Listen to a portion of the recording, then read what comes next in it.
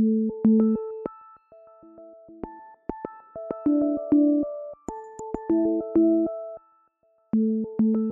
everyone, I'm really delighted to be here today to have a talk with you about women's entrepreneurship. I'm Manjeet Ridon and I'm the Provost of DMU Dubai. That's our campus in Dubai, and I really would love to talk to you about why I'm really very interested in women's entrepreneurship and also SDG 5, which is gender equality. I'd like to talk a little bit about three particular sustainable development goals. Firstly, SDG 1, which is end poverty in all of its forms everywhere. SDG 5, as I mentioned, achieving gender equality and empowering all women and girls. And then also SDG 8, which is really around promoting sustained, inclusive and sustainable economic growth, full and productive employment and decent work for all. All three, of course, are really, really relevant, and I think gender equality is an area that would help to bring more focus to the others as well. So I think in particular I'd like to address the issues around inequality, inequity, but also to look at progress. And across the world, if we look at what does global inequality look like, it's actually quite a serious issue. So globally, over 750 million women and girls were married before the age of 18. In 18 countries, husbands can legally prevent their wives from working.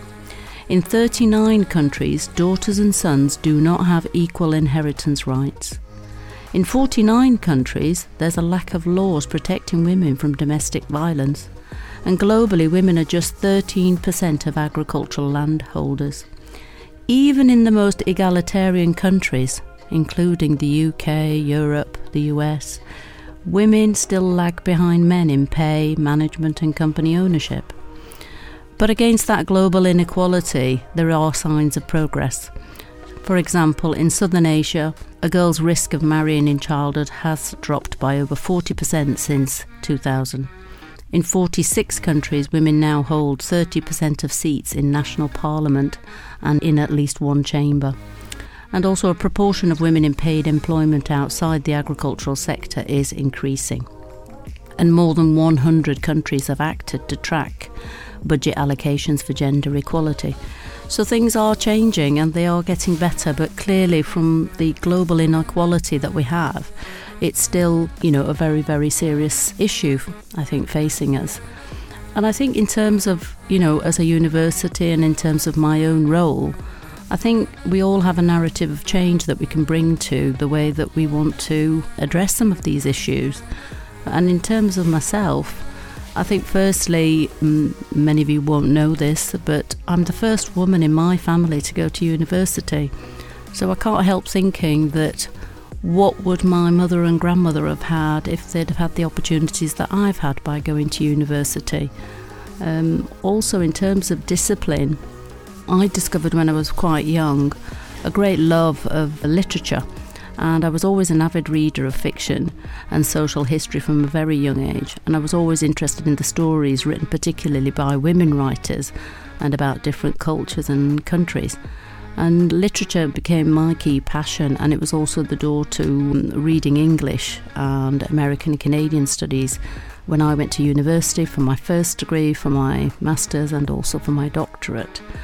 And around this idea of narrative change, I felt that storytelling and the power of using one's narrative, one's voice to make an impact comes out of my love for literature, but it's also the way that writers can give you access an understanding of cultural differences, and they help us to explore issues of race, gender and social history. And in terms of women's leadership, I think it's a way for me as well to demonstrate as a provost how to use one's narrative to raise awareness of important issues like gender equality and women's empowerment. And as an example I'd give you is the video of Amanda Gorman, who on President Biden's inauguration, she gave a recitation of her poem, and I don't know how many of you might watch that, but it was very, very moving. And it was, a very young girl whose poetry is a passion, and she spoke so movingly about what it meant to her in terms of politics to see the opportunity And that to me shows what a narrative for change can take place if you have that voice and you can use your voice. Another area I think as a narrative for change is around how education can really open doors for us. For myself, it allowed me to travel. As part of my first degree, I studied in the US at the University of California, and certainly it was one of the best experiences I could have had in terms of stretching my educational experiences. And also I think higher education as a young woman, it allowed me to understand academic excellence, and something that I began to see as being a lifelong journey, and one where it's based on merit and personal experience. And it was the first time I learnt that as a woman of colour I could achieve recognition for my academic merit and use my education to overcome racial and gender discrimination. Through my studies I achieved a first and a distinction in my master's. I also went on, when I went to do my doctorate, I was awarded a full doctoral grant from a really prestigious research council. So it was wonderful to have this acknowledgement of what I was very much interested in, and to have this recognition, and that itself was really very motivating. I think another area that can be a narrative for change is when you have children. And as a mother of 2 daughters and a son, it made me even more determined, not only about my own education, but that of my children. So again, I think empowerment of yourself through education can also lead to that of others, which is also very important. And I think, gender equality goes hand in hand with a sense of education for all. So it's as important for boys to learn about gender equality as it is for girls. Fairness for all, and, no human is limited. I think that I feel quite strongly that higher education allows you a wonderful space to really write your narrative as you wish to, and to take that forward. So taking that sort of idea of a narrative for change, I would also like to suggest that students are change makers. Around the globe, universities and other higher education institutions are all looking at leadership and becoming increasingly mobilised around the United Nations Agenda 2030 and the related Sustainable Development Goals. And SDG 5, as I mentioned earlier, is receiving more and more attention due to its critical and crucial role for the advancement of all the SDGs in society. So, we could say that a university's mission must be to create a community of participation, fairness and collective responsibility for all, to empower our students to contribute to a fair and sustainable civil society. And of course, men are part of this change, and this can be achieved through the consideration of, our personal, corporate and social responsibility. And this would necessarily involve gender equality and the empowerment of women, sustainable futures, equality of opportunity, good technology, industry networks, individual empowerment. I think that can be another important area. And I think, during the global pandemic, I think what became really clear to us was that there is inequality. We've undoubtedly seen the repercussions that COVID-19 has left on the education sector in every household around the world, especially in terms of girls' education, particularly since girls who were educationally marginalised in some countries have become even more marginalised and less prioritised during the pandemic. On the other hand, we are seeing further exacerbation across a number of critical issues such as gender discrimination, school dropout and low enrolment rates, not to mention the effects of the prolonged school closure on mental health and child protection.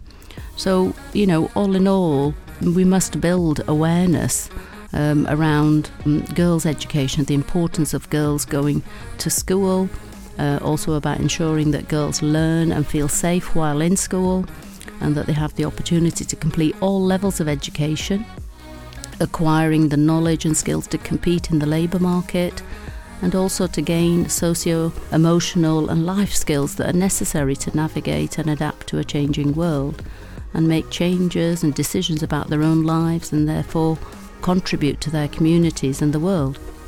And I think it's really important that if we are aware of these issues, then university can be a great place as a change maker itself. It's a place where it can provide great connections for young female graduates in terms of their economic futures.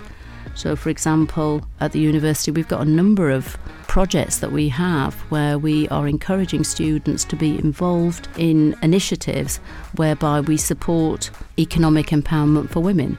For example, in one of our faculties, the faculty students have looked at the challenge of India's urban waste management. And in a couple of years ago, there was a workshop that was facilitated by one of the partners in our Square Mile India project. And they developed a really innovative and successful social enterprise business model to solve this exact issue. And there were two components of this workshop. First, people invited to the workshop, they had to play the role of one of several stakeholders in this system. So it was really the idea around put yourself into their shoes to build an understanding of the needs and concerns through which you will understand the drivers of the current urban waste management problem. And then second, everyone invited to the workshop was asked to kind of like look at how would you drive innovation. So we know that urban waste management problem is vast. And we know that the solution needs to, be scaled up while keeping women's empowerment at the core of our focus. So, and in another example, we had alumni that came to one of our prestigious programs that we have in partnership with FIFA. And they came to discuss the future of women leaders in sport. And in this example, we had a number of women alumni who qualified from the course over the last few years, and they took part in a question and answer session where they were looking at female leadership in international sport, and they were drawing on their own experiences of entering a heavily male-dominated sector in different parts of the globe. And a huge range of topics were covered, including the panel's own experiences as female leaders in the sporting world. They looked at the politics of Donald Trump, the way that media portrays women in sport, and even the implications of having girls and boys in motorsport. And these graduates, they work for very, very senior positions, both FIFA in Zurich, overseeing development projects in the Americas, working in motorsports. And it was really heartening to see alumni coming back to DMU and having these kinds of conversations, really helping to raise awareness of important issues as they're finding them working now as female leaders in sport. So I think, universities as change makers, it's what we can help to be for our students. DMU has been showcasing at the Dubai Expo, for example, that started last month. And we've had exhibitions of sustainable fashion and textiles. And in December, we shall be having presentations, including one which will feature a discussion on SDG 5 and why global girls' education matters. And we're very pleased to be hosting this important discussion and have senior representation from the Prime Minister's office with Helen Grant, who is the Special Envoy for Girls' Education. And then recently we've had the exciting announcement that the UAE will host the COP 28, and which means that DMU Dubai will be in the right place at the right time for our students to make an important stand at this event. And the UAE government has said that COP 28, which will take place in 2023, will be a solutions COP. And, certainly DMU Dubai will be planning to come to it solution-focused. And one of the ways we shall do that is to improve awareness across our campus of carbon management. So, for example, each of our students will be taking carbon literacy training, and this will be helping them to better understand the climate emergency and to develop meaningful plans to play their part in combating climate change. And I think finally I'd just like to as well value our partners, because I think it's really important that the university can be a change maker, but the only way it can be a change maker is to develop partnerships with particular partners. So it's really important that with our Emirati community and with other businesses in the UAE, that we can really build partnerships where everyone values the importance of some of these issues, such as SDG 5, and how we can work together to really improve the opportunities for both our female students and our male students, and thereby make change really positive and of benefit for all.